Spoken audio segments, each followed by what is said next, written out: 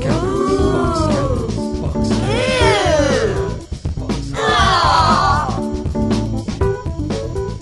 Hello and welcome to Box Cutters episode 183. What about hot dogs in the street? My name is Josh Canal. To my left, John Richards. Hello, listener. And to my right, Brett Cropley. Good evening, viewers. Maybe you just don't bother being picky at all if you are hot dogs. In the street. Maybe. Maybe you just get it where you can. I still don't understand what we're as talking opposed about. to being properly famous. I think legally it's important no one understands what we're talking about. Oh no, he Moving- was charged. He was charged. Moving on. It's all, what, supercharged? Yes. Yeah. Box Cutters is all about Pow. television. You might not know it from the opening seconds, but it is all about television. And today we're going to talk about a show called Wallander. Or, if you're John, Wallander. Actually, I've now completely forgotten I thought it was- what the correct pronunciation I is. thought it was Mats Verlander's brother. No, because Wallander. that would be Svalander. This is the crime show about Spalander. Holly Yeah, 'cause Valance, isn't it? Because his name can't be Mats. No one has Mats as a first name. The tennis No. player. Yeah. No. It's got to be Matt Svalander, Okay. surely. What is Okay. Wallander anyway? Well, you Anyway, going on about it. Wallander is a show that's produced by BBC Scotland, based on a Swedish set of detective novels. Curiously, yeah, BBC Scotland making a show with no Swedes or Scots in it. Yes. But still, we'll talk about that anon. Yeah. So that's coming up. We've also got a discussion we had with Mark Fennell when he was in last, talking about movies that are about television. And how cinema looks at television. That's so so just scraped in. yeah. You're trying to remember, weren't you? Well, sorry? You're trying to remember what Mark talked about. You're going, what did he talk about? No, He was here. I was trying to I work thought he was out. just teasing, No, building my- the anticipation. I'm My brain, Patient. my brain was just going TV about movies. No, what? No, Hey, the other one. The other way who's- around. What? How movies portray television. Yeah, that's Yeah.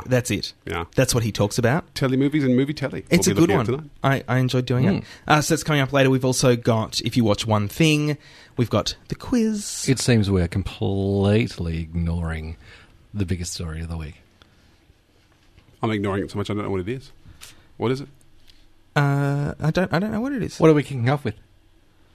As always, though, we're going to kick things off with the Box Cutters news. Chick, chick, boom.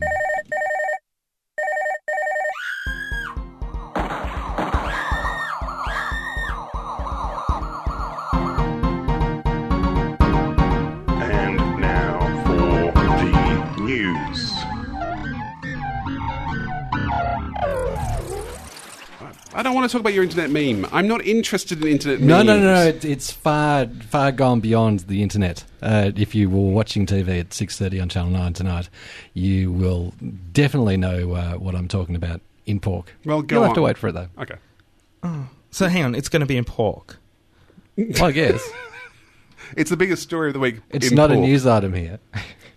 Right. Okay. Hey, remember last week we talked about community television being angry.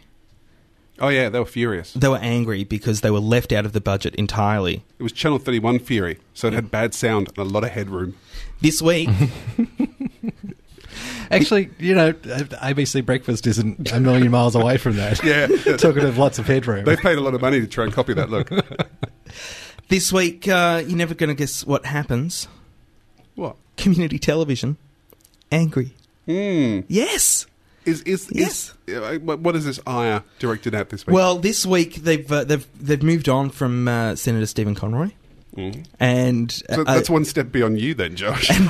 and are targeting Kevin Rudd.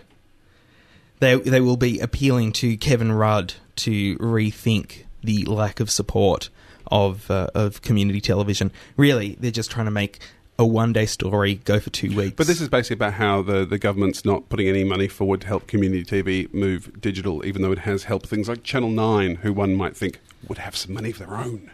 Is that right? Yeah, one would think, but honestly, they just why don't they just deal with it. I'm glad I said Channel 9, not Channel 10, because I'm not quite convinced Channel 10 would have any money of their own to go digital. No, I don't think they. I don't think they necessarily do. No, really, there is nothing else in the story other than Channel 31? they don't want to be Angry. left out. Okay. That's it. So basically what they've been saying for the last 5 years. Yeah. Yeah. This is last week's story, but you've just crossed out Conroy and written in Rudd, isn't it, really, Josh? This is just last week's story. Shut up. I'm really glad we kicked off with that one. What have you got, Brad? Cropley. There's a proposed spin-off from our favourite horny... What do they call them? Hornbags? From Fountain Lakes, Kath and Kim, with a proposed travel series exploring the world's best hotels while dealing with the current harsh economic climate with Prue and Trude. Now, I who are had... the two shop assistants down at the mall who are very bright and... Very bright, and Yes. they've turned up in a lot of their stuff over the years. Have they? Sketches, yeah. Prue and Trude predate Kath and Kim by quite some years. They were again, I think, out of Big Girls Playhouse. Well, But- so are Kath and Kim. that's where Kath and Kim. I didn't realise that. I heard they had a spin-off, but it's actually going to be is it a reality show then? Is that what it is? Sort of documentary It'll travelogue? take the form of... It'll be mockumentary, I guess. Right, The but same as scripted. Kath and Kim actually is, although they're going to spend less time noticing the cameras in the later seasons. For those that may not have seen it on the ABC, that's how it started out. Filming was slated to begin on Kath and Kim in August, but then Gina Riley decided to star in the Melbourne leg of Chicago, so that's all been put off, and there's no actual timeline on the Prue and Trude show coming up. But I reckon they'll get it up, and... It's hard to imagine anyone saying no at the moment, isn't it, to Gina Riley and Jane Turner. Going, no, we're not interested in your new show. You want to do what? Oh, no. No. fact- No one said it's a tired idea. No one. Well, it's quite interesting because Prue and Trude are kind of like the balances of Kath and Kim. They're at the other end. They are the brass and four-wheel driving mothers. I find it hard to really see how they'll do a whole series around them. But Although, didn't one of their husbands go to jail and she was doing things tough? And you're thinking of Birds of a Feather. That's Birds of a Feather, that one. Yeah. has started off in jail. Also, new shows coming up. ABC in the US has announced their 2009 fall lineup. There's nothing terribly amazing here I wanted to talk about, except for the fact that one of the shows is V. Now, Jane Badler, when we had her in, mentioned that there was talk about V. We've had rumour of V. There's been rumour of V, and I thought it hadn't happened. And yet they made it. So it's still in train. We said it was. It got the go ahead. But it was just the fact that you can now, online, there is about a 2.5 minute... This is the other thing I thought was interesting with the kind of upfronts and the new season. There seem to be an awful lot of clips on the internet for you to watch of these shows. And I don't know if this has maybe been a tradition for a few years, but it's the first year I've noticed so many of these very long 2.5, 3 minute trailers. Well, I suspect out of the US that it is the difference a year with Hulu has made.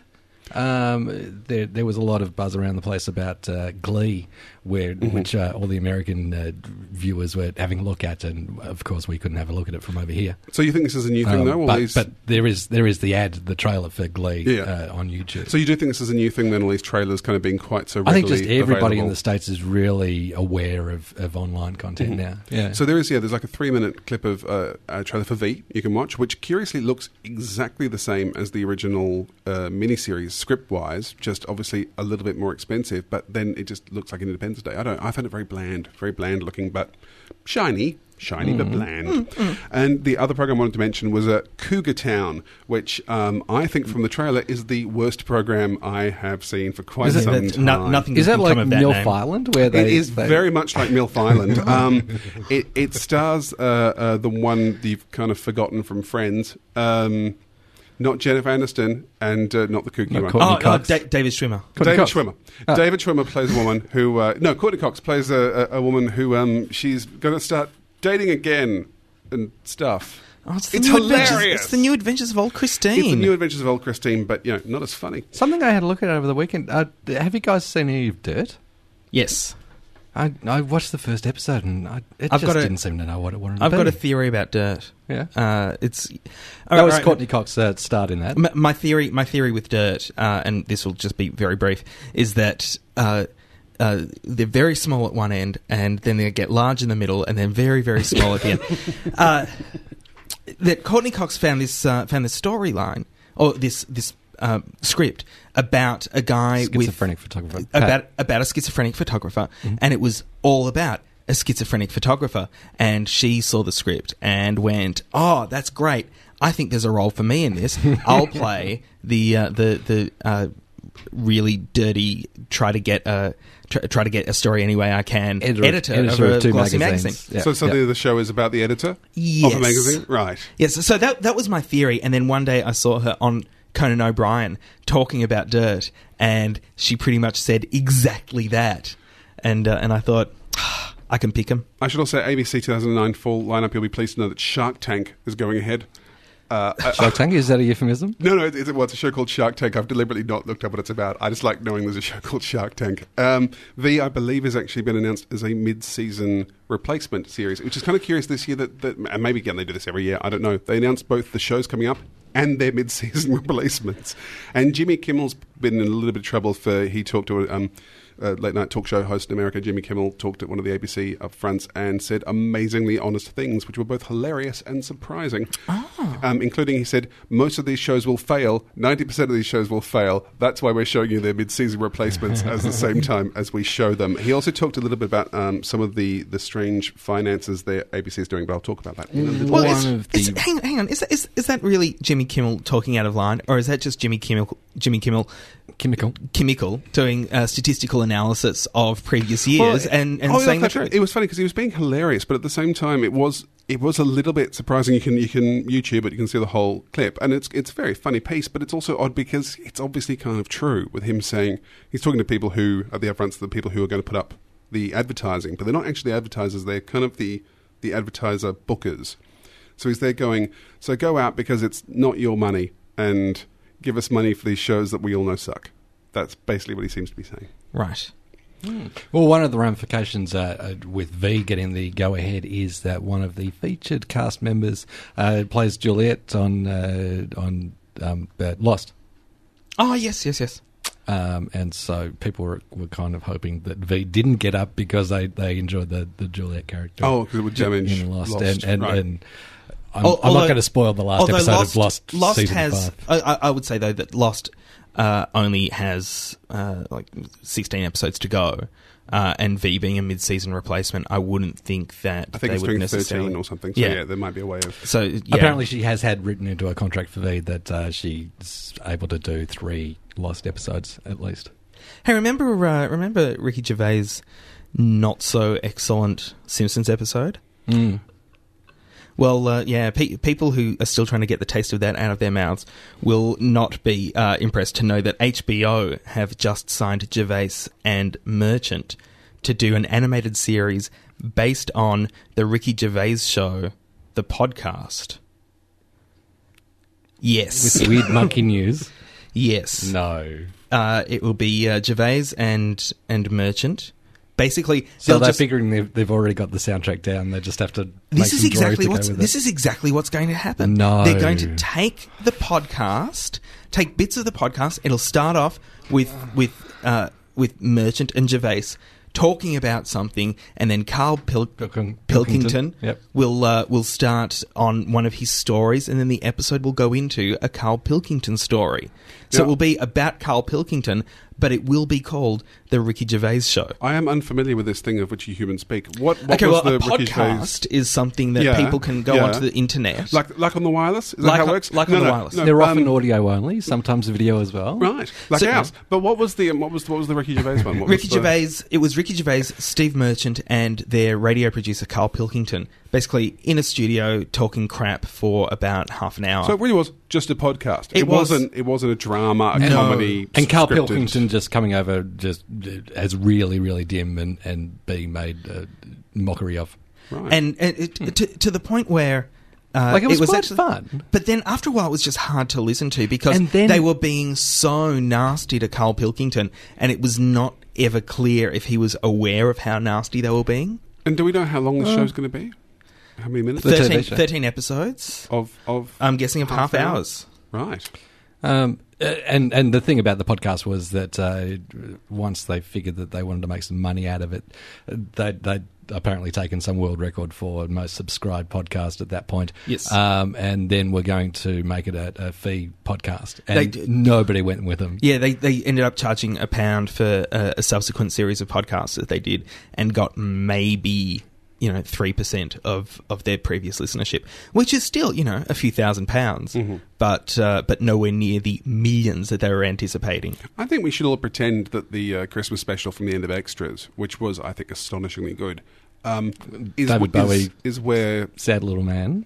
No. The Christmas special is the one at the end where I've just forgotten his character's name, but he's actually become quite famous from the sitcom, and he goes in the Big Brother house, and You having a laugh? Has an astonishingly good scene in the Big Brother house, and I'd like to think that's where he stopped. Oh, That's that's the end of his Gervais, career. Until Gervais does something else I'm going to bother with, I'm going to imagine he stopped after that because it was so good. I suspect the problem with that Simpsons episode was that Stephen Merchant wasn't involved.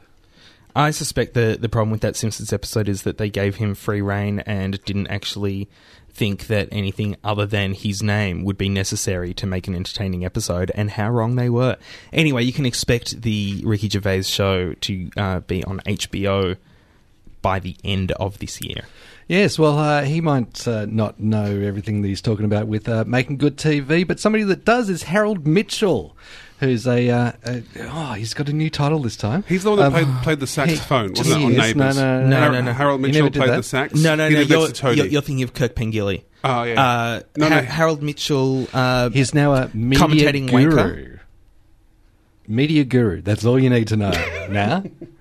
According to I still prefer commentating the Sunday wanker. Herald Sun. Harold Mitchell says that the Footy Show has messed with a winning formula, and that is why their Melbourne viewing audience is well down in the doldrums. So far this year, most weeks have been well below 400,000 viewers, and last week, the worst week, got down to 262,000 odd.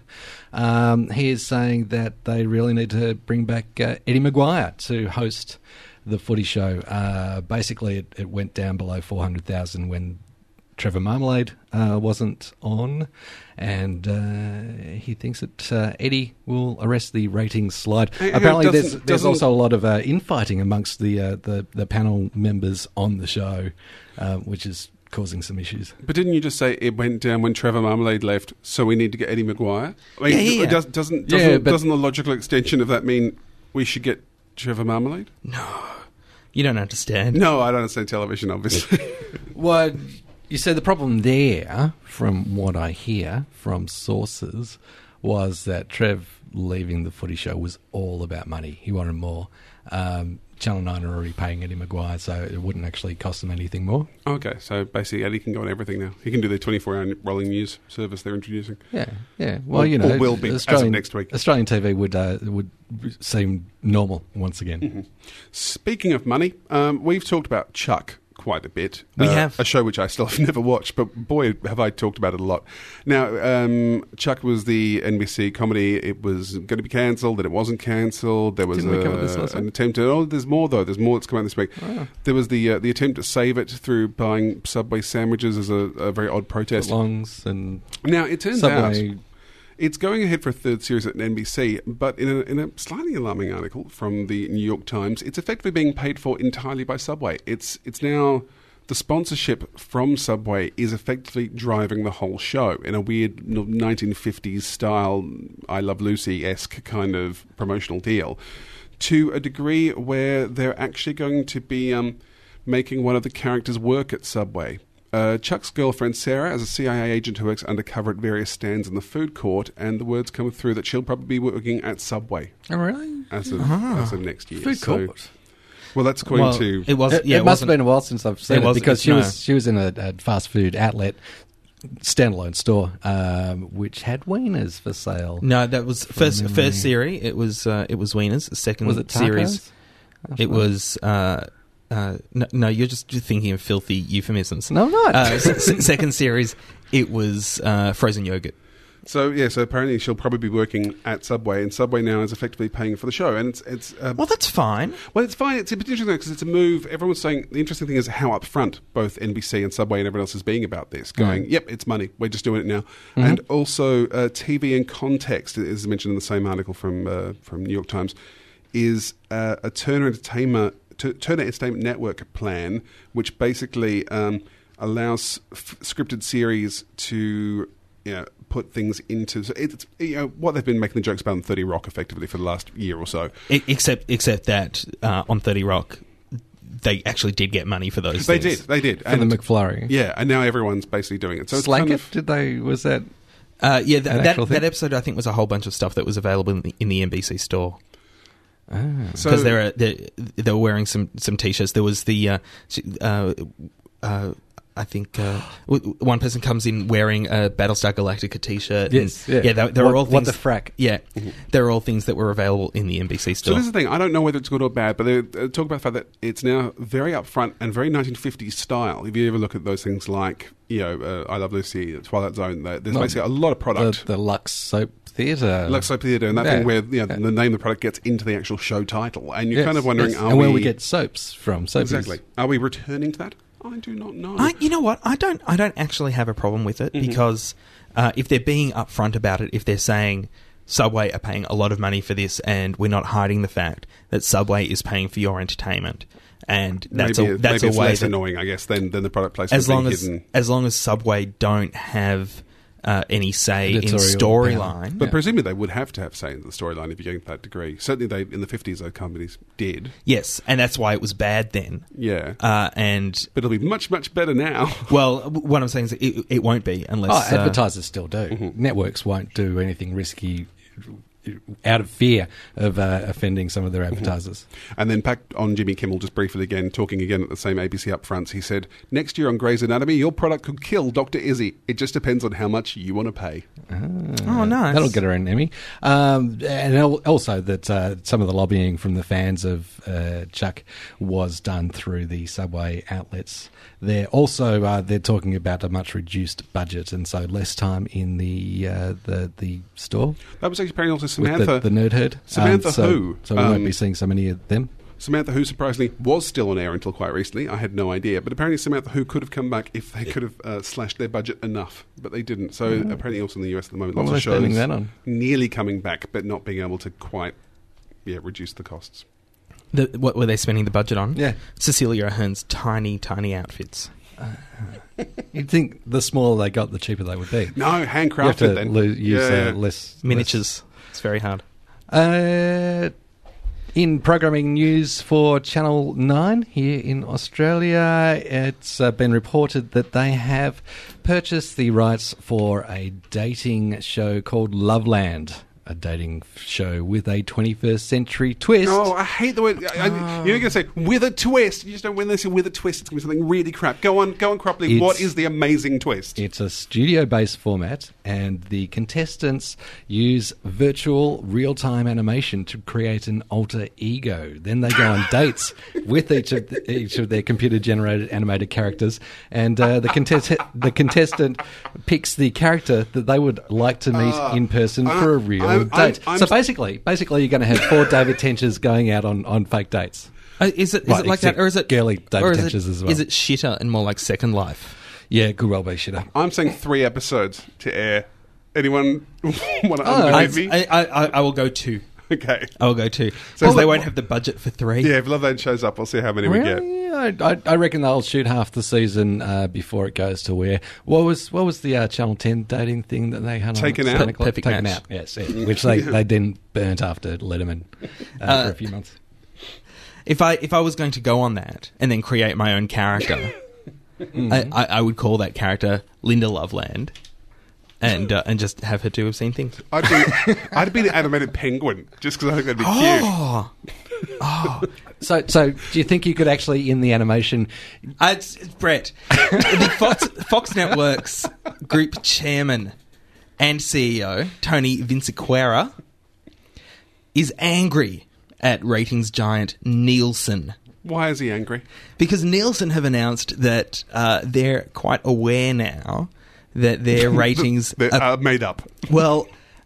are out by as much as 8%. That's quite a bit. Yes, that is quite a bit, and particularly considering that the American Idol ratings have dropped a little bit in the last season. It could well be because of this 8%, which is all about a certain demographic not being entirely accurate with how many people are in the room at one time watching the show. Are they saying there's not enough people meters in the Bible Belt, which was why the other guy, the non-gay guy, actually got up and won the competition in the end? Some are saying? No. Did you hear what I said? Did you hear what I just said? It's all people meters in the Bible Belt. Did you hear what I just said? Not enough in the Bible Belt. Mum and Dad are fighting again. Because what I said was So what they should do over in the States is the networks can just all get together and make their own counting company. Oh, Josh is... Wouldn't that work better? He's gone. If you're watching on the video podcast... Works perfectly here in Australia. Josh has just done a Michelle shocked. It'd be Us-Tam. Finally... Us-Tam. You know, if you're not going to listen to the actual news story and you're just going to make shit up... You could work for Nielsen. Because the problem is that there is a certain demographic, and they're pretty much not saying young people, but they want to say young people who aren't using their people meters properly and aren't saying exactly how many people are in the room at one time watching the show. Man. I can't press the buttons. John, finish this. Finally, cinema is officially dead. It was announced this year that there will be a cinema adaptation of American Gladiators coming. Yes, that's Gladiators, the muscle people hitting each other with enormous Q-tips program. It's going to be huger. It will be huger. The show has aired in more than 90 countries. Bloody, bloody, bloody, blah. The goal is to create an action story that takes place inside the world of Gladiators. A compelling story that launches a whole new set of characters. So there we go. No reason to go to the cinema ever again. And that is the Box Cutters News. Hi, this is Scott Brennan, and I'm bang up for a bit of digital reception on Box Cutters. I've had my box well and truly cut. Wallander is a show that stars Kenneth Branagh. It's made by BBC Scotland and based on a Swedish set of detective novels. And if that's not confusing enough, you should try to follow some of the plots. The idea about Wallander is it's a detective series set in a Swedish town far in the south of Sweden called Ystad, and it's a tiny little town. I actually had to look it up on Google Maps just to see what sort of town are we talking about here. And it is really, really small. It's more like a university campus, Right. than a town. And the interesting thing that I find with the way that they've made this show is that they haven't actually just taken the storyline and moved it into a Scottish setting or a UK setting. They've actually set it in Sweden, in Ystad, and filmed it in Ystad. But blissfully, no one does Swedish accents, and I can't. I need to genius. stress. Very English. I need to stress how much of a relief this was. I personally hate English people doing foreign accents because I would rather watch something in a foreign language with subtitles. And it's a big thing on Australian theatre. I can't stand watching Australian actors doing American voices in New York. Just tell me you're in New York. You don't need to do the American accents. Just tell me. Right. And One this of the show, things associated with that, though, was that on the screen, so away from anything audio, that anything written was in Swedish. Yeah, so, yeah, the point is the show takes place takes place in Sweden, in Ystad, but everyone has English accents.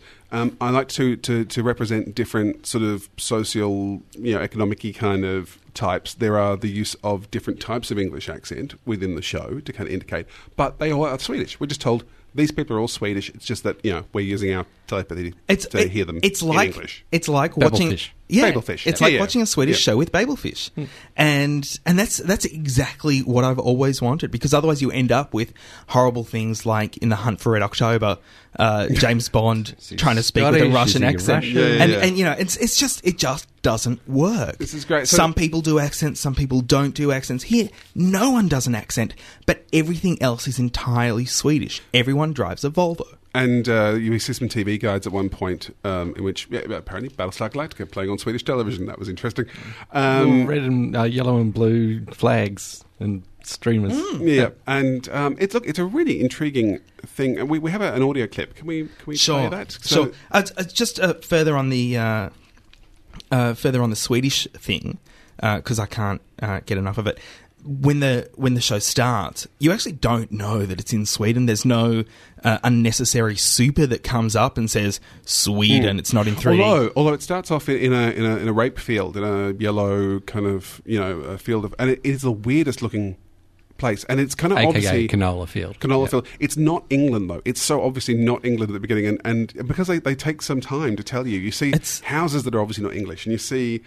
And there's also a reference to how the Prime Minister has been assassinated, which makes you go, is it a weird science fiction thing? Or is it, but it's, and then eventually you go, oh, they're Swedish, they're all Swedish. And it's just not worth mentioning, because if they were in Sweden, they just wouldn't mention it at all. And go, hey, how you doing? I'm pretty Swedish. Yeah, you wouldn't do that. That's weird. I love that. Anyway, here's a scene, Kenneth Branagh playing the detective, Wallander, sitting in a conference where they're discussing the murderer that is part of this episode with a profiler who's just come in.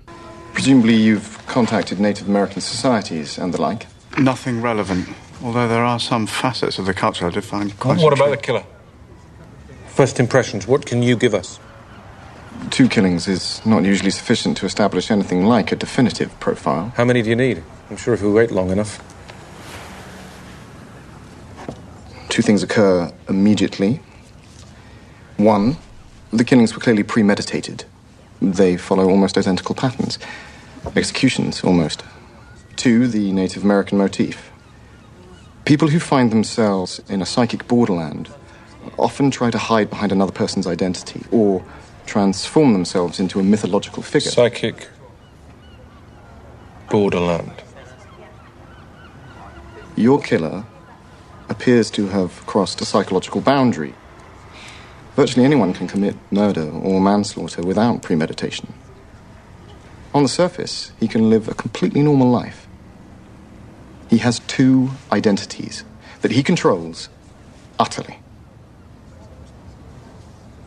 Fine. So, now we know that we're looking for someone who seems completely normal on the surface. Very helpful. I think one of the things that clip shows up very well is there's a certain stillness and quietness to this, which I rave. I thought it was amazing. Everything about this I really enjoyed. I've only seen 1 episode. You boys have managed to go ahead. There's only 3 episodes. Give you a bit more background. They're telemovies, so they're effectively 90 minutes long each, and they're in the style of... There's only 3 in the series, so it's kind of a bit of an Inspector Morse, Inspector Montalbano kind of thing, where it's... Friday Night Mystery Murder. They're hoping to do ongoing runs. The original Swedish, they're based on a series of Swedish novels. I think there was 10 or 13 novels or something from the 90s, which are hugely popular in Sweden. They've made 3 sets of Wallander with 2 different actors in Sweden. They're still making them now. They kind of keep sporadically making them over the years. So he's a very big... Apparently, they're filming the second set of BBC ones at the same time as they're also filming the Swedish one. So apparently there are camera crews are running around a stad, all kind of chasing each other, trying not to use the same locations, because it's a very small place. It is a tiny place with seemingly a lot of crime. And one of the things I liked about it in the telling is everyone is quite surprised when a crime does happen in a stud. Because it could be a sort of Midsummer Murders thing, couldn't it? Where it's like, they're popping off. But the funny thing about this, and I did read, this show was started because Inspector Morse came to an end, and the BBC was looking for a kind of Inspector Morse type thing they could keep doing, and came across the Wallanders. So did what's his face? Kenneth Branagh? Kenneth Branagh intentionally put on all that weight? Oh, well, the character is dumpy. The character's meant to be a... Yeah, it was very disconcerting to see him with like jowly and grey or stubbly. I actually thought he was just acting. I thought he was kind of hot, actually.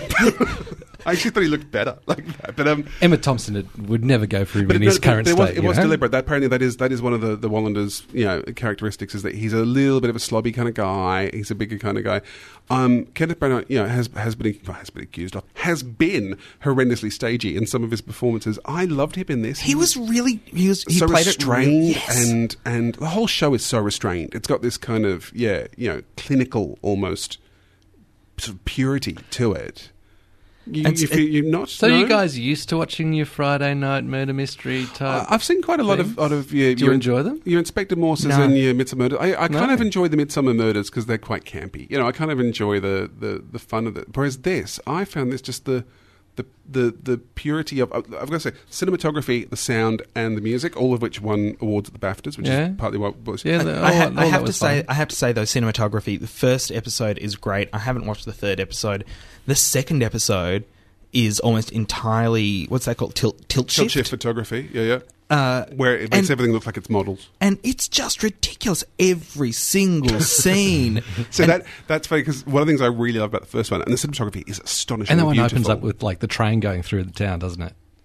Possibly. Yeah, I think if you're doing tilt shift, you have to put trains in. It's some legal requirement. But I really thought the first episode, I went, oh, thank God they're not doing the usual BBC crap of there's no tilt shift photography, there's no jump cuts, there's no pop music playing really loudly, there's no helicopters, floating around Cardiff. Thank God they've actually managed to make something that looks like it's made for adults for a change, because I do find, the English have lost the ability. And this was so old school in that way. It felt almost like a sort of 70s kind of thing that... The acting, I think, is astonishing. We were looking for a clip to play earlier, and it's funny because it makes the world's most minimalist radio dramas when you're listening through, and yet still, I thought, astonishing. And I just the acting, the cinematography, the cinematographer on the first one, we think is Anthony Dodd Mantle, I think it is, who has done a lot of Dogma films, curiously enough. Like Feston, the excellent Feston, Julian Donkey Boy, and a bunch and the Dogville. So it's going to be interesting that he used the natural light in what looks like $1 million setup, but apparently I think was shot quite quickly. Mm-hmm. You've got all these very quiet people in this very pristine, cold, sort of clear settings. As a police procedural, if you're a fan of those, I think you'll be disappointed because the police aren't very good. At least in that first one. Basically, people just keep dying. And it's not... It reminded me a lot of Noise, the Australian film, which I love, that it's not about the policing, it's about the people who do the policing. And particularly this interesting thing where Wallander is... He's got this really incredible emotional reaction to... The first episode starts off... spoiler for the first 20 seconds. Sorry about this. But a girl basically sets herself on fire in front of Wallander. That's a pre-credit sequence, which you will remember. And he is so distraught as to why she would do this. And yet he shows very little interest in his own family. So it's kind of... He's got much more of an emotional reaction to this woman he's never met. Off the back of that, so she sets herself on fire, commits suicide in front of him, and then the first obvious victim turns up, and he gets most of them onto that case, but there's the young one guy who's left to find out who the young girl was who committed suicide. And he goes, but I want to investigate the crime, and Wallander says, a 15-year-old girl committed suicide. That's a crime. Well, it is overawed stuff like that. Well, no, but I think because the whole show to me wasn't overawed. Really, I have to say, as far as the storyline goes, I think Wallander's a pretty good character, but he's nothing different to anything we've seen in the past. I mean, it reminded me a lot of Cracker, and I think Cracker did the flawed lead a lot better. He is so quiet, though, that I really liked. He's such an internal character, much more than Cracker or the others. The things that I do like about it are the silences, the fact that they're not scared of going for a long time just looking at things and not actually saying anything. There are scenes where if he's in a room by himself, he's not talking to anyone, because there's no one to talk to, whereas in American films, or even... Be working stuff over in his head and talking to himself. In Midsomer Murders, that's the sort of thing that they would do. But as far as the through lines go, and the connections that are made in the way that the story is told, I kind of think, that's not grabbing me. What's grabbing me is the cinematography, is the acting, and people who know me will know that I've never, ever in my life said that Kenneth Branagh is a good actor.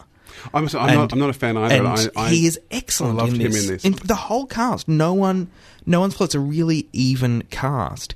I do think that the storytelling could benefit from a little bit of editing. But I mean, because I think, again, I'm only talking about the first episode, but I love the fact that too, it's all about fathers and children, and that's entirely throughout it, which is fantastic. That they've gone, no, this is what it's about. This is the theme. This is what's all the way through. Yeah, the policing, the actual crime solving bit, they're not that great, but in many ways, I thought that's probably what real ones are like. You know, real police probably just have to wait for things to show up before they can actually do anything with it. You know, they're not leaping out Columbo style to go, haha, we've worked it all out. Like, it just sort of unfolds. And that is a problem with the second episode, because the second one, he does take a much more active stance, and it just doesn't work, because we're used to him just kind of dealing with his own life, or not dealing with his own life, and being the guy who avoids everything. Well, we should also mention the first episode has David Warner in it, playing his dad. Now, that is a scene-chewing exercise, but I love David Warner and can watch him in anything. You'll probably remember him best as the villain in Time Bandits, Nibbles on Men. But he plays... Evil. I think his name was Evil. He plays the dad in this, and I just, I don't know, he gets the one scene at the end we go, yeah, give him the award. You know, I think he was fantastic. He was really... I don't think it was scenery chewing at all. I thought it was downplayed. You know, when I think of scenery chewing, I think of Kenneth Branagh and everything else he's been in. I think of Kenneth Branagh and Mary Shelley's Frankenstein. I know. I'm surprised looking at your uncommitted face there, lovely properly, because I did love this. I was amazed how much, and again, his cinematography didn't take me a long way. I was just going, every shot is gorgeous. I was just having such a great time. But maybe I was coming at it from the wrong headspace. Maybe if I didn't feel like I needed to get through it quickly, then I wouldn't have found them interminable and wouldn't have had to have turned off the third one halfway through. So you found them slow? I mean, really, really, really dead slow. Yeah. Whereas, see that, but that's but like if you're looking at it from the art form of the cinematography and all that sort of stuff, and you can just relax with it, and you don't have anything to go off and do. Well, because I think the interesting thing when we were talking about cinema, that it was this weird thing of we've talked before about how basically television is currently, as an art form, better than cinema. I think that's a fact. And this one was interesting because this is all quality enough to be a cinema film, especially the sound, music, and cinematography, which won awards at the BAFTAs for all those. Climate and stuff actually reminds me of something I saw at MIF a couple of years ago, which was set in the southernmost town in Argentina, which was so much about the vistas and again very quiet and very cinematic. And yet, I thought if you'd watched it in cinema, you wouldn't have had the same effect as I wouldn't watching it in my home. So you're sitting in your lounge room and you're watching this thing, which is about fathers and sons and about relationships in families, and that's a very domestic subject, surrounded by the packaging of a police drama. And I found that had so much more power because I'm sitting there, in my own home. I'm reminded of the domestic kind of element of this stuff and watching these people unpack their family relationships. And I just thought it was like a best of both worlds to have the cinematographer who's worked on feature films, the feature film actor, all these people who can bring that sort of cinema sensibility, but deliberately honing it around a kind of much more domestic idea. And also I probably should point out that generally I'm not a fan of your Morses, your Crackers, or any of those Friday night. Well, that's because I'm not the only one... English productions. Yeah, the only one I think I have watched regularly by accident is Midsummer Murders, because it seems to be on every 25 minutes or something. Yeah. And also, like, I'm not into the US police procedurals either, and that's what that line kind of reminds me of. Munch every single week being so disgusted at what mankind can do to each other. He's got to lose his sensitivity after a few weeks, but every single week. Well, yeah, but except he witnessed it, which I think. Ordinarily, cops just come in at the end of it, and he witnessed that one. Well, I'm willing to forgive that. Also, in that first one, he feels he triggered it, is the other thing, too. He feels that she set herself on fire because of him, and he's trying to work out for the whole show what has happened. Admittedly, if I saw Kenneth Branagh running at me, I'd want to do something drastic as well. Another thing I like about it, and I think this will probably be the last thing that we say, they do get around the whole notion of how do we shoot everything day, night, and get it all in sequence, so that the night shots are actually supposed to be at night. Because it's in Sweden, And They could have cheated and done it midsummer, so the sun's never quite down. The second episode is actually during the summer solstice. Oh, great! So everything is in daylight. Oh, there was one more thing I wanted to say, because I just saw my note here and got reminded. The weird thing it reminded me of was William Gibson's pattern recognition. Have you guys read? Yeah. read that? I love pattern recognition. Pattern recognition's just in this weird way that pattern recognition, written by William Gibson, he's a really well-known science fiction author who kind of invented cyberpunk sort of.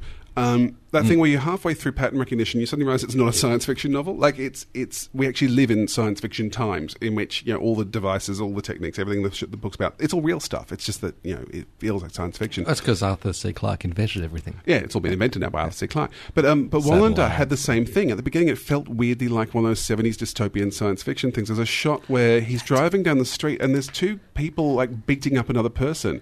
Do you remember this? It's like cutaway. Wallander doesn't stop. He just kind of looks over and goes, "Oh yeah, they're beating up some people." I had no idea what the show was about, and I started watching it and going, "Oh, it's a dystopian future." And it feels like a dystopian future, but no, it's Sweden. So it's kind of just fascinating to. It's just that the wind blows across the tundra 24 hours a day. Yeah, just this otherworldness of it is really fascinating. So it's a real world, but it's different to ours, and it's a really fascinating place to visit. That's Wallander. You can buy it through Amazon, and I think it's definitely worth watching, personally. Hi everyone, it's Nellie Thomas here. You're listening to Box Cutters. It's about cutting box. Not something that you'd normally say in polite company, but in a podcast you get away with it. Tune in. What is it about our guests and their double entendres? I know. Mark Fennell came into the studios a few weeks ago to talk about the way television is portrayed in movies. We actually recorded him talking about that. Oh, it's like time travel. It is like time travel. So why don't we listen to what he has to say? I hope he knows that we were recording it, that it wasn't just a chat. Yes, let's talk about TV on film. Because there's some big ones that come to mind. There's Network, obviously. Mad as hell, and I'm not taking it anymore. Sorry, I have this bad habit. Every time somebody brings up a title, I have to quote a line from it. It's weird. That's annoying. Yeah, really annoying. Soap dish. Nah. I've got one. 2 words I like: cheap and perky. I like cheap and perky. I was doing one today and I can't remember what it was. Well, there's the story with no punchline. Anyway, moving on. Tootsie. These are all big films that have featured television heavily. Two of them, Oscar winners.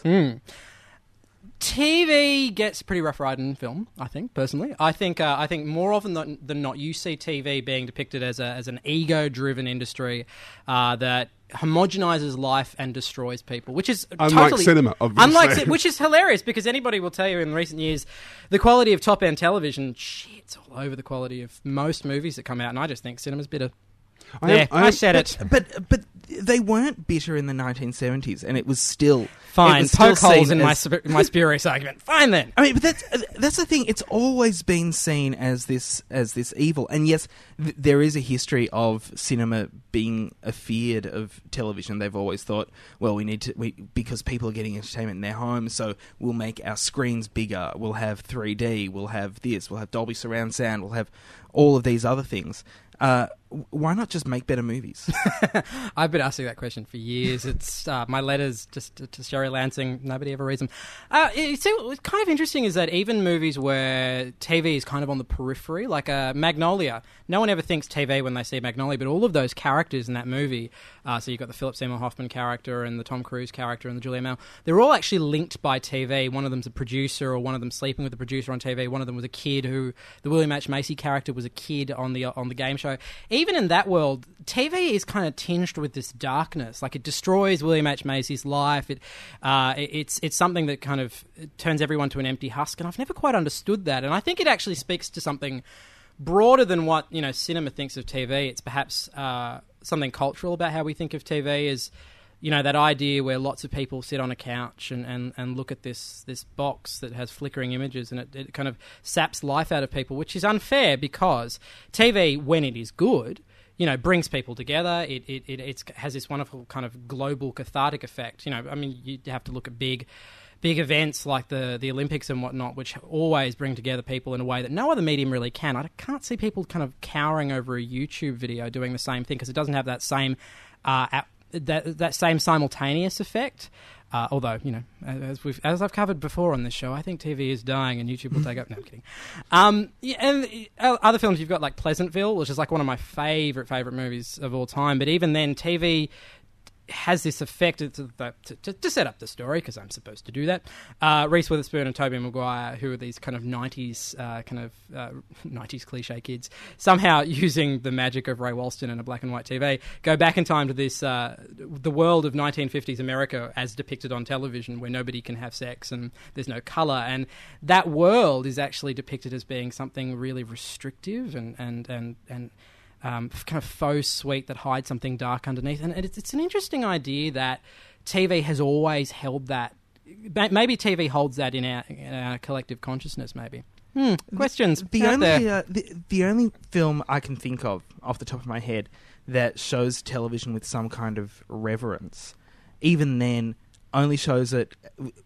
That it is only being revered by someone who has some kind of mental illness. Yeah. Like Nurse Betty is what I'm thinking of. Or even like maybe Truman Show. I think Truman Show is a really positive even that, film. I would have thought that was... It's a bit of both for me, because I think as much as it is a negative show about that guy, Truman, it's filled with this sense of wonder at the power of what TV can do. At the same time, it splits both ways for me. It still sort of says evil, because when we were talking about, going on to talk about this, there seem to be these two prongs of how TV is represented. One is it is an evil force that will kill us all, which runs from the more straightforward like Network and Magnolia through to things like Videodrome, like the idea in David Cronenberg's Videodrome that it will actually physically turn you into a monster, just by watching it.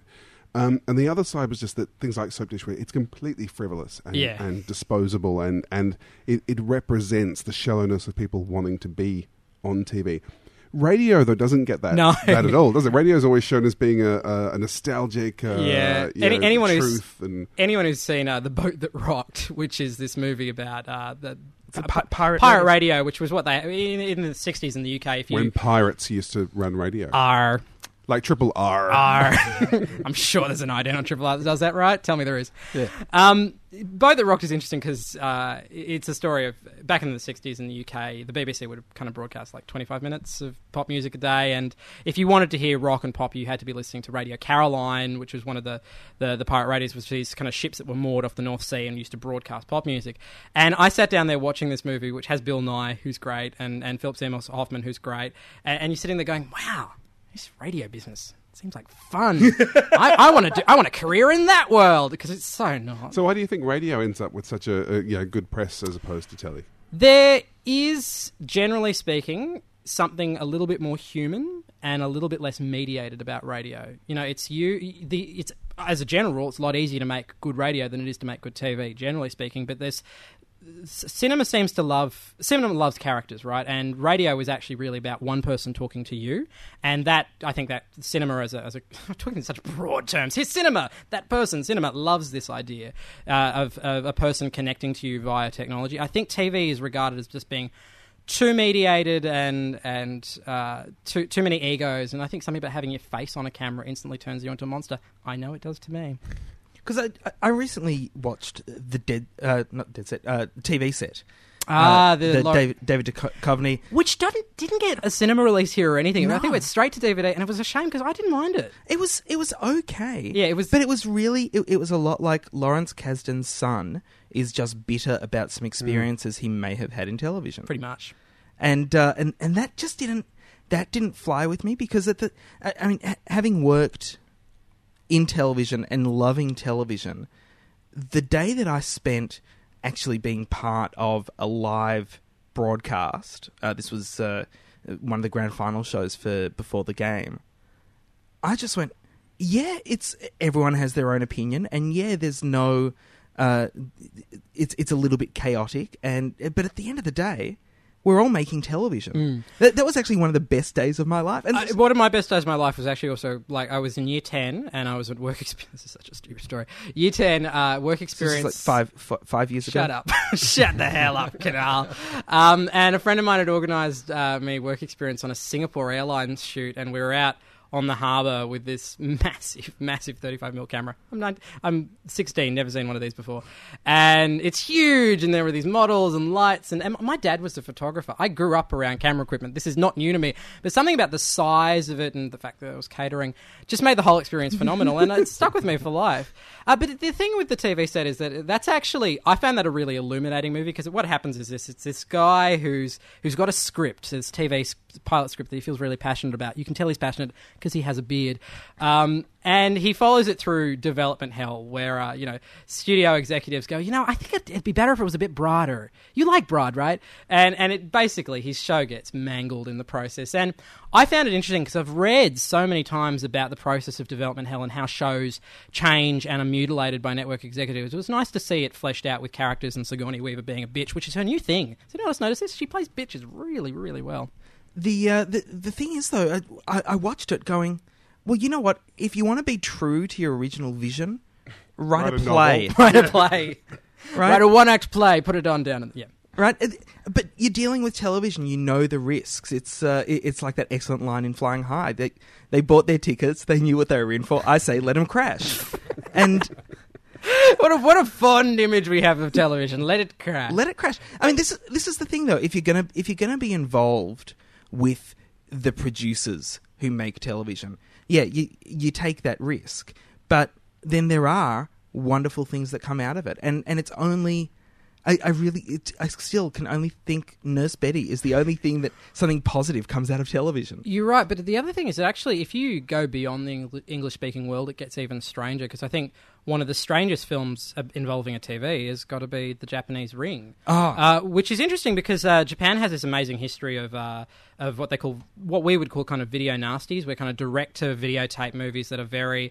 often very dark and kind of just this side of snuff films. And they went on, and they've been making them for years and years and years, but that movie was kind of capitalising on the fear that one day you'd see something really, really horrific in one of those films that was just going to screw you up for life, and that's kind of where they extrapolated that story out of. Curiously, it's Videodrome at the same time. It's very, exactly. Very Videodrome in an odd way taps into the exact same thing. So it isn't limited to the English-speaking world.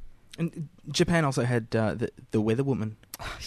I was looking for a picture of the Weather Woman for something else today, and I could not find a decent high-res one that we could put in front of children. The only positive films I could sort of come up with about television tend to be real-life stories and sometimes news-based. So you've got things like Frost Nixon, which is sort of saying, here's the journalist finding the truth. And Good Night and Good Luck, again. Yes, of course. But it's funny how they seem very specifically... about specific crusading news journalists. Crusading. Yes. I think the other one of my favourite movies of all time is The Insider, which is a movie that's way too long. It has Russell Crowe and Al Pacino in it, and I swear, underneath Russell Crowe's A Beautiful Mind kind of Oscar, it's written, I'm sorry, this was for The Insider, but we had to give it to Kevin Spacey. He's Kevin Spacey. We had to give it to him. That film is amazing. It's a really good performance from Russell Crowe, which is rare. I'm not going to say it. I'll say it's rare. Yeah, I live in the same city as him. I fear he may beat me. That's a really interesting film about the relationship between a journalist and his source. And I think those are the strongest scenes of that movie, just seeing the really intense pressure put on them from TV executives and from lawsuits and whatnot. That's a really... Again, it's not really a 100% positive image of TV, though, because It's essentially Al Pacino doing the same thing he did in And Justice for All. Oh, and I'm fine with that. And this is the thing. Al Pacino yelling, yeah, I'm there. It's fine. But it's exactly the same story from his character's perspective as well, where he puts his faith in the medium, and the medium lets him down. Or it's also the corporation and things like that. Actually, another interesting one in that regard is a film I don't know tons of people have seen, because I only watched it as a midday movie. It's not a good sign. It's called Mad City. It's got Dustin Hoffman and John Travolta. John Travolta plays a dumb hick with a gun. America, how we love you. I saw it at the movies. Oh, there you go. You're the person who saw it. And Dustin Hoffman plays this kind of sleazy journalist, TV reporter, who gets holed up in this hostage situation being enacted by Travolta, and Hoffman starts giving him tips for how to handle the media. Only release one hostage. You want to keep it, and things like that. And of course, you can only maintain people and therefore cameras' interest for so long, and when that happens, you want to bloody well hope your Hicks run out of ammo, and that's kind of where it goes. But that's a film that's just such an incredible indictment of the effect of the kind of media manipulation, amongst other things. Well, it's funny because Hoffman also did Wag the Dog, which is another one that is just, it's so manipulative. We can make you think anything through television. Wag the Dog is one of my favourite. Wag the Dog, I think, has actually improved over time after the Bush era, because so many of the things, like, we need a war with a theme song and a logo. I mean, if that's not the Afghani invasion, I don't know what is. And that film has somehow gotten better because of the Bush. It's one of the few things that got better thanks to Bush. And he based that character because he's... Firstly, Hoffman is orange. I watched that movie, and for about 20 minutes we tried to come up with a name for the shade of fake tan he was wearing. I think we ended up calling it Agent Orange or something like that. Because he's got this orange look, because he was imitating this Hollywood producer, this really famous Hollywood producer called Robert Evans, who is very well known. He kind of produced The Godfather and Love Story, and is also well known for being a world-class cock. Because his Robert Evans' first reaction to seeing Wag the Dog, realising that Hoffman was taking him off, was, yeah, I was amazing in that movie. There's some sense of the ego that this man has, which, I mean, he's clearly quite happy to make fun of himself. But Hoffman, I think it's one of Hoffman's best performances, because he's just such a self-absorbed douche, and it's brilliant. It's great fun. But yeah, the manipulation in that movie is unlike anything else. It's kind of audacious, and it has a very, very young Kirsten Dunst in it, and I'm okay with that. Now that cinema has started to. Well, sorry, so I'll start that one again. Now that cinema is dead. Now that cinema is dead. Cinema's dead, TV's dead, it's all going. What are we doing here? Now that actors have started to see the value in going to television, and directors and producers to some degree as well, do you think cinema's going to start treating My Love television a little bit more fairly? Because really this is all about me, Mark. Yeah, of course, I figured as much. No, I think they're just going to get more and more bitter. The issue is films become popular when they ride off a certain kind of... Try not to use the word zeitgeist because it makes me seem like a tool. Films work best when they ride off a certain kind of... Time Ghost. Try Time Ghost. Time Ghost. I love that term. I think cinema works... I'm going to try it for the 14th time. Cinema works best when it's flying off a popular consciousness.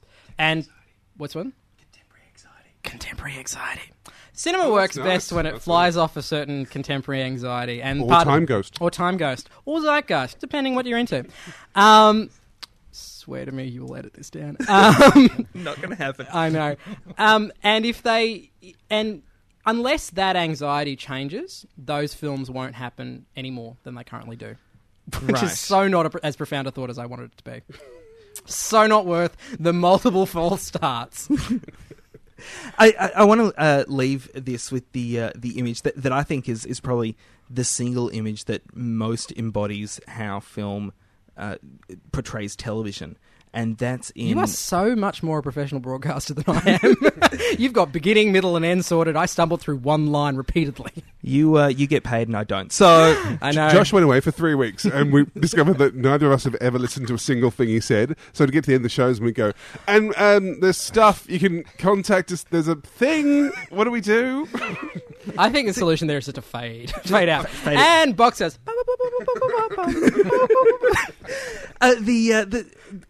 The one image that sticks with me as far as how film portrays television is in Nightmare on Elm Street 3.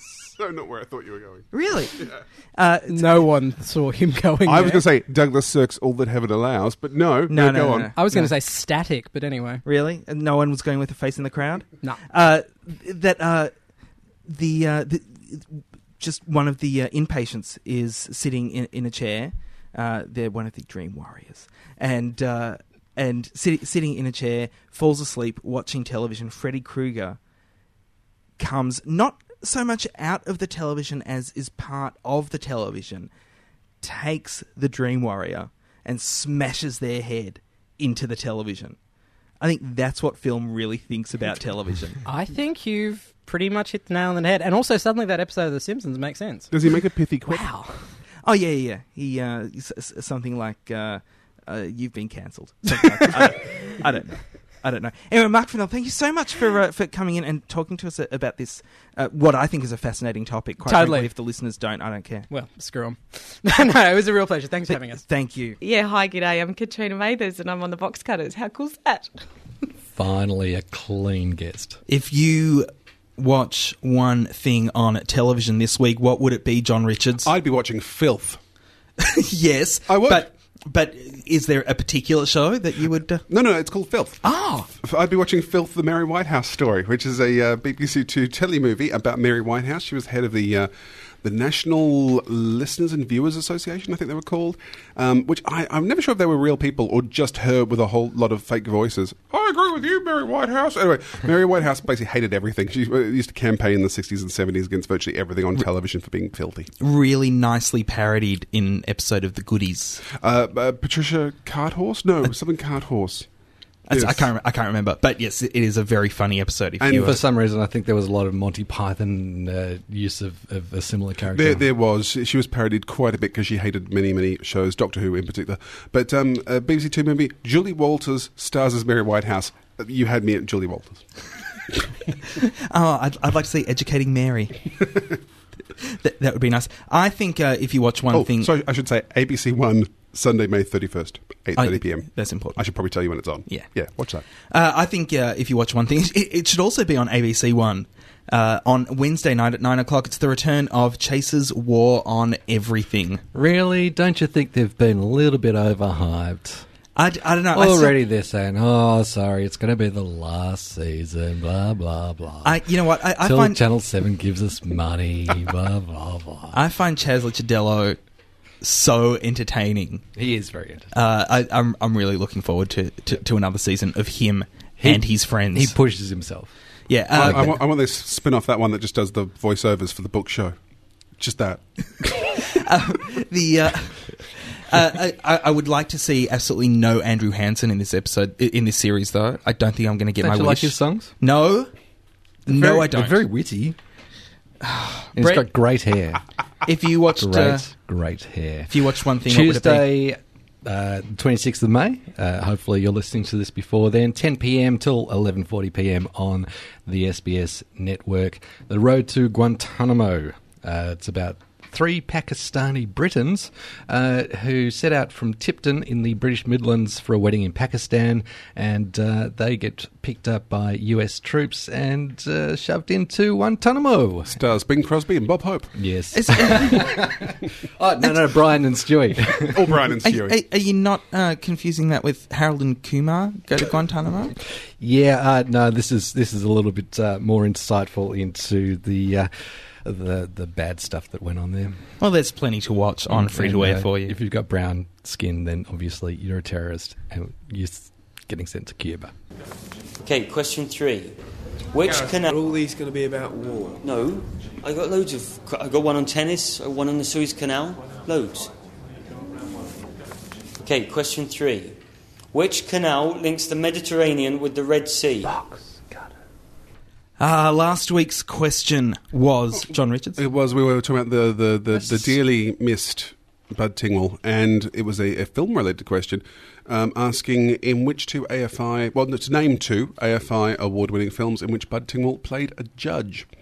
Now, there were 3. Well, curiously, the one I was thinking of, no one said, because as you know, Josh, I'm an enormous fan of... Annie's Coming Out. Annie's Coming Out. I can never stop talking about Annie's Coming Out. According to... Quite frankly, I'm sick of you talking about Annie's Coming Out. But it's a great film. She comes out. And her name's Annie. Her name's Annie. And actually, I watched it again recently, which is what would put the Bud Tingwell thing in my mind. It's actually a really good film. Tears? Apparently, his character has no name. It's Judge. It's just Judge on IMDb. He plays Judge. Anyway, that was not the one anyone suggested. Suggestions we got were, of course, Justice Muirhead in Evil Angels, or A Cry in the Dark, as Wikipedia insists it must be called. Because apparently that's what Americans call it, so that's what it is now. And a few people pointing out, and look, I'm going with this, they said that in Breaker Morant, when he plays Chief of the Court, Lieutenant Colonel Denny, that is the equivalent of a judge. I'm saying that's okay. I'm going with that. Yeah, I think it's fair to go with that because nobody did mention Annie's Coming Out. No one. Not a single person. No one. I just read through all of them going, somebody's going to mention Annie's Coming Out. Someone has to. No one. I was really hoping for Breaker Morant and Annie's Coming Out. Because Evil Angels I thought was a bit obvious. It was, yeah, whereas Annie's Coming Out, oh... Anyway, Martin English. Monica Mourns in that as a nurse. Go on. Martin English. Obviously a cousin to producer of Murphy Brown, Diane English. And John English. And yeah. Brother of John English. Sure. Takes away the hoojar. The Crumpler hoojar. Good on Crumpler for giving us stuff to give to our... On Martin's entry, he also mentioned here, finally, according to IMDb, Tingwell also played a judge at a Lamington contest in an episode of Mother and Son. Don't know whether that won any AFI awards or not, though. Yeah, and a lot of people did mention the castle where he played a QC. So not quite a judge, although they both wear wigs. Mark Lawless did point out, though, that going through his filmography, it is an amazing amount of standard authority figures he was cast at, including doctors, judges, police, army officers, and, of course, Gramps. Oh, bless Gramps. This week's question, I don't know if there's an answer to it. What is the question? I want people to tell us, is there one other television show based on a foreign language series of books? Oh. So please do your research, because you will get yourself a Chumpy. It's a very stylish black Crumpler Chumpy, which is kind of like a wallet. Otherwise known to long-standing Box Cutters listeners as your chicken parmigiana holder. Yes, yeah. yes. Whack the Parma in there. It is a chicken parmigiana holder from Crumpler. It's really stylish, and if no one comes up with an answer, I'm going to keep it for myself. thinking. So you're saying, like Wallander, we're looking for an English language television series based on a foreign series of books. Yes. Yes. Send your entries. As in non-English speaking series of books. Well, books don't speak, but yes, written in a foreign language. Foreign talking books. Yes. Yes. Because, from here. Yeah. The UK is foreign. No, I did say foreign language. But I was just correcting John there. Oh, we've just confused the issue. Hooray at boxcutters.net is where to send your answers, or text us 0458 Cutter. Hey, when I cast my pod, it's with the box cutters in mind. Box cutters, pod, cast, done. Pork is on the table. Now, what was this thing that you were talking about before we started the news? The chick chick boom. What is that? Boom. Claire Werbeloff from this was from some raw Channel 9 footage that was on their websites, on the 9MSN website. Somebody had been shot twice, I believe, in Sydney, King's Cross, and she was being vox popped about it. And she was being vox popped.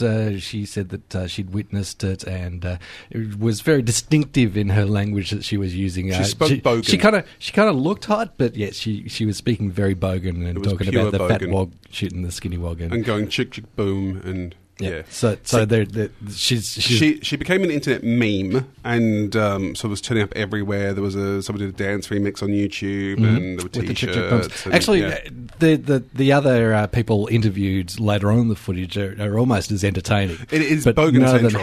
have anything as distinctive as Chick Chick Boom. And it was put up as being.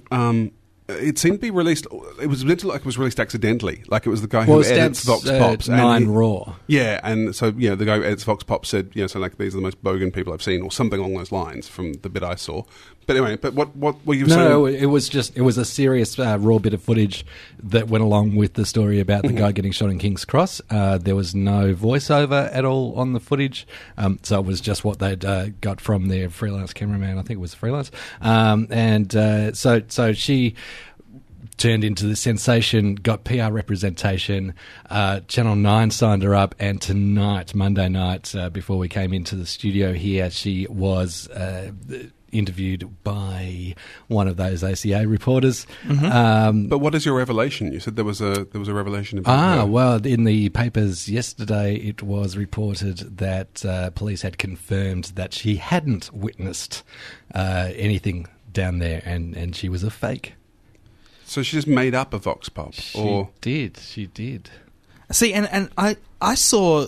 All I saw was stuff about Chick Chick Boom, and I thought it was a reference to the comic book series Next Wave by Warren Ellis, in which one of the characters blows things up, but only blows things up after saying tick, tick, boom. So I thought it was a reference to the Ukraine entry at Eurovision, but that was Sexy Bomb, it turned out, so I got that wrong. The latest remix that I heard, or mashup that I heard about, was somebody had redone Will Smith's...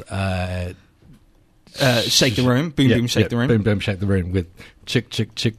See, I don't want to promote bogans. Yeah, I live across from bogans, and they're making my life hell. I don't want to see them on my television or on the internet. I think there's enough bogans in real life. I think you'll have to leave the country, John Richards, if you want to avoid seeing the bogan bogans level on TV. is increasing to a degree that, you know. So John has to leave the country, but when I suggest that people You're not might the one want to complaining leave about the it. country, You're then complaining about it.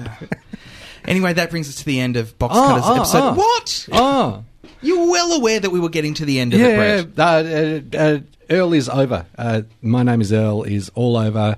Ethan Suplee has... Didn't we mention this last Has week? revealed... No. This just came up yesterday. We said it was probably over. So But it NBC is. were looking to dump them. They were in talks with ABC and with Fox. He tweeted last night saying that Fox has passed. It seems that Earl is actually dead. The mustache will live on in our hearts. Aww. Sad news. But probably not before time. That brings us to the end of Box Cutters episode 183. Until next week, my name is Josh Canal. I'm John Richards. I continue to be Brett Cropley. Thanks for listening to Box Cutters. Catch us again next week. Same bat time, same bat channel. And hey, let's be careful out there. Box Cutters thanks 3RRR, whose studios we use to record this podcast pretty much each and every week. Find them on the web at rrr.org.au or 102.7 FM if you're in the Melbourne metro area. Crumpler provide us with our giveaways, and you can learn more about their bags, wallets and pouches at crumpler.com.au. If you enjoyed this podcast, please go onto the iTunes Music Store or anywhere else you find us and leave a review. It will help other people find Box Cutters, and then they can enjoy it too. Help support Box Cutters by wearing one of our wonderful t-shirts available at redbubble.com/people/boxcutters. You can also now buy the DVDs and books we talk about at the You Do Buy It US and UK stores. Just follow the links on the blog and let the entertainment come to you. You can help make each episode last all week long by leaving comments on the blog at boxcutters.net. Email us at hooray@boxcutters.net through the Talk to Us link on the blog or via SMS on 0458 288 837. That's 0458 Cutter. Robert B. Oxcutter wrote in Yes. this week to mention that how many great The dramas that Box Cutters has introduced him to, including The Wire, The Shield and The Sopranos, and he suggested that if 6 Feet Under had been called The 6 Feet Under, you boys would have liked it. I did like it. I didn't like it. John Richards, you liked it too, yeah? I did, yeah. He also says John from Cincinnati would have been more coherent if it was called The John from Cincinnati. I do think he's got an excellent point there. God bless you, and all the pork that's sailing you. Hi, this is Pete Smith. You've been listening to or have just missed Box Cutters.